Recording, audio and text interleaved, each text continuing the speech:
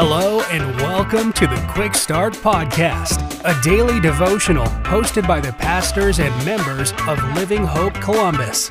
We're glad you're here.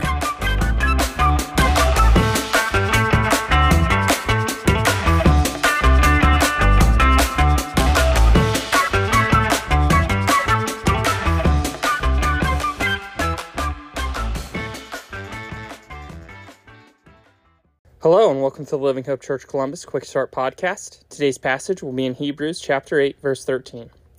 In speaking of a new covenant, he makes the first one obsolete, and what is becoming obsolete and growing old is ready to vanish away. If you've worked a job for any length of time, one thing you can always find is that the employer is always trying to update. Whether it's software systems, training techniques, mechanical equipment, or methodologies, everyone is constantly trying to innovate or jump to the next best thing.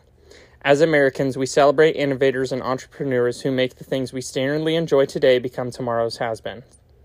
In the modern world, the choice is binary: innovation or obsolescence. In this passage, the author of Hebrews has taken a look into the different ministries and covenants of God up to that point.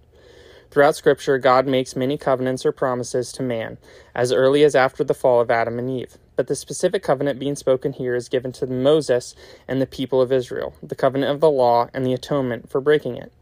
The old covenant required different works and activities, not because those things saved, but as a display of faith for those looking towards the future promise of a Savior. But so often the people of Israel failed in that display of faith. Often throughout the Old Testament, we see them turning away from God and turning to worship other things or simply rebelling against the law. They broke their end of the covenant. And even then, God was still gracious and still kept his side of the covenant by sending Jesus as the Messiah. And we, as followers of Christ, under the new covenant, we no longer have to work within that old covenant. God has been gracious to us in the new covenant that our faith in Christ is all that we need. There is no need to prove our faith by the practice of traditions and rituals as the Israelites did, for our Savior has already come, and we know that our God has fulfilled his promise. We need only to confess that we believe it is true and that Jesus is Lord.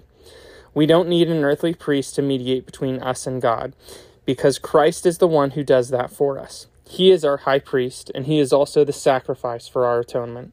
He is both our Lord and our friend, our heavenly Father and our King.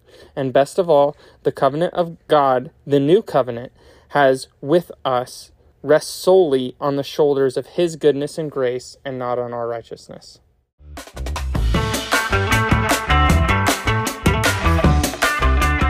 Thank you for joining us for another episode of the Quick Start Podcast. For information on Living Hope Columbus, be sure to check out the links in the show notes. If you enjoyed today's episode, please hit the subscribe button and share this episode with a friend.